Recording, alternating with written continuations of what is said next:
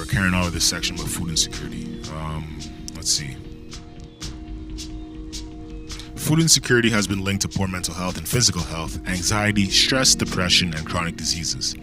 Some immigrant, refugee, ethnocultural, and racialized populations are at a greater risk for food insecurity. The poverty rate among racialized groups is double the overall poverty rate in Canada, which puts Canada's racialized populations at an increased risk for food insecurity. To learn more about food insecurity in Ottawa, please refer to Ottawa Public Health's Nutritious Food Basket Report. And I'm going to offer a bit of an opinion here. Having read that, and it just kind of something clicked. The level of, and I guess everything is, when you speak about mental illness under a certain umbrella, you can throw in, I think, with like fitness, the body image thing, right?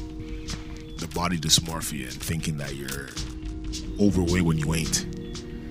And I don't know, like reading this food insecurity thing made me think of like, okay, so there's people who are skipping meals out of straight hunger and necessity because they ain't got food in the first world, quote unquote first world, in the city.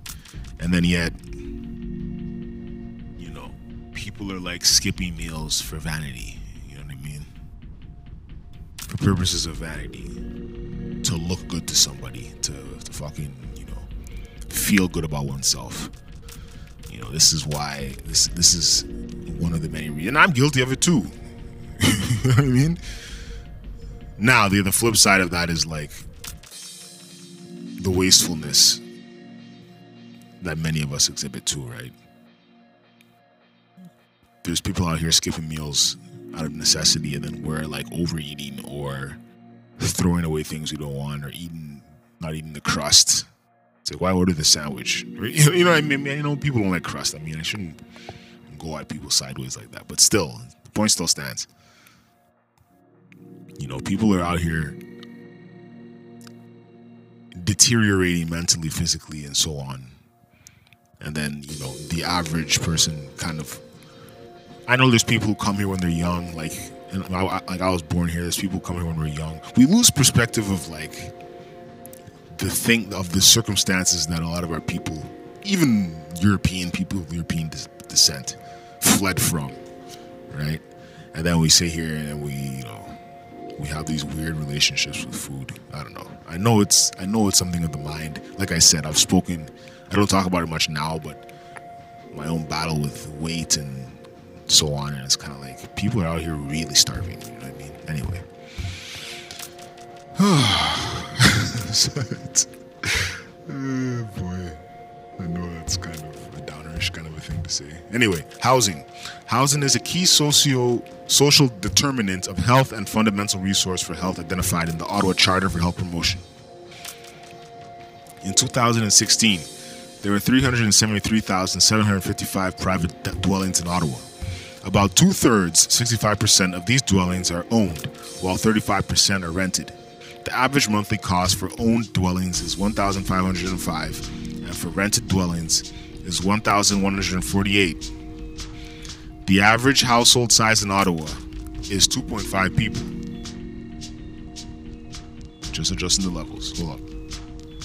95% of Ottawa households are suitable for the number of people that live in them, based on the number of bedrooms. One-person households make up 28% of households in Ottawa. 1/4, 25% of households are married or common law couples with no children, and 40% of households are couples or lone parents with children. 1/4, 24% of private households spend more than 30% of their income on shelter costs. It's recommended to spend up to 30% of gross income before taxes on housing. Of those that rent, 42% spend more than 30% of income on shelter, and 16% of renting households are in subsidized housing. 14% of owner households spend more than 30% of their income on shelter. Let's see. Core housing need is a measure that considers suitability, number of bedrooms, adequacy, in need of major repairs, and affordability, proportion of income spent on shelter, of a dwelling. A household living in a dwelling that is unsuitable, inadequate, or unaffordable, and whose income level would not allow alternative suitable and adequate housing is considered a core housing need. In 2016, 13% of auto households were in a core housing need.